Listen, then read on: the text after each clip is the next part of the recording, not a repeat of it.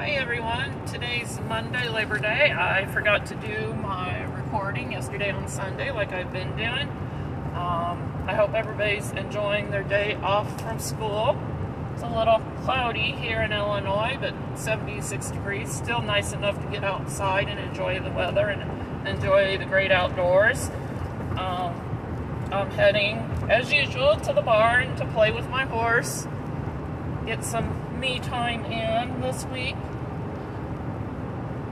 This year I have, I should say the last 13 years I've had a preschool classroom, self-contained, and I've had, some years I've had a few kindergartners and a few first graders. The last probably 6 years has been strictly preschool, under 10 kids, pretty significant needs. And one of the things I usually do for them is when we do group time, we use chairs because they typically don't have the core strength to sit crisscross applesauce on the floor, and the chairs just makes it easier for them. This year, however, I have a morning class, 2 kids, in my self-contained special ed preschool classroom. These kids were only there 2 hours and 15 minutes because of our shortened day. They are getting some pretty intensive one-to-one instruction. What's great is I'm seeing great progress with them already. 2 weeks in, we're going in on our 3rd week of school.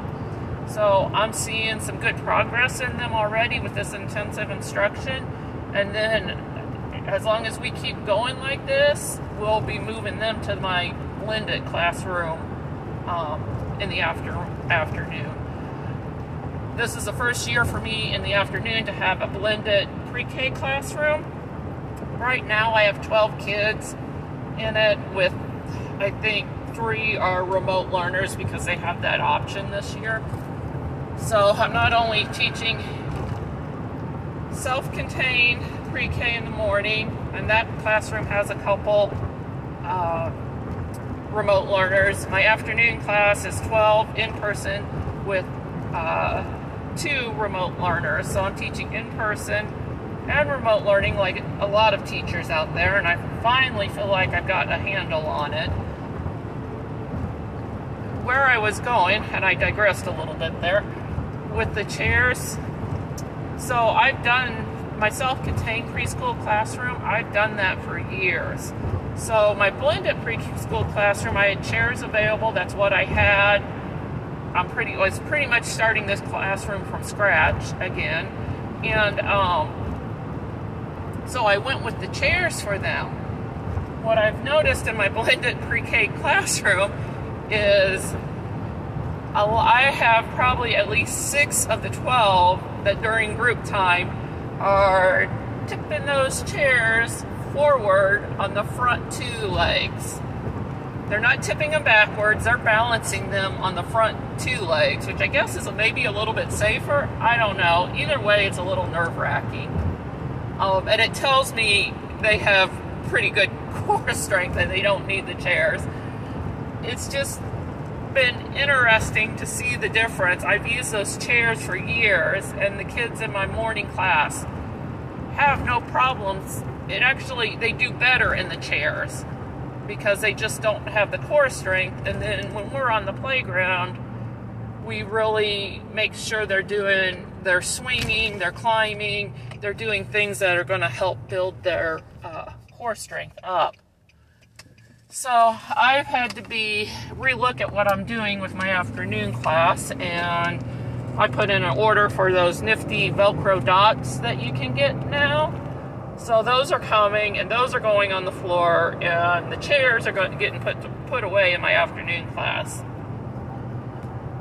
I would encourage everyone, as you go through your teaching journey, to really be flexible.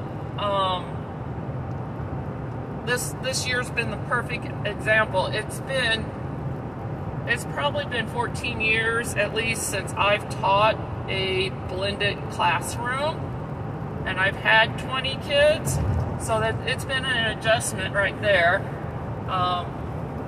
But it's been a good adjustment. It's been a great learning experience. I'm glad I'm doing it. My message today is, just be open to new ideas, and if something you've been doing for years isn't working, be willing to try something new. It may work, it may not. You may have to find something else. You may have to try again. It reminds me, I have a little sign in my room, hand-painted sign. It's on wood, and my nephew made it. He hand-painted it, and it says, I never lose, I either win or I learn.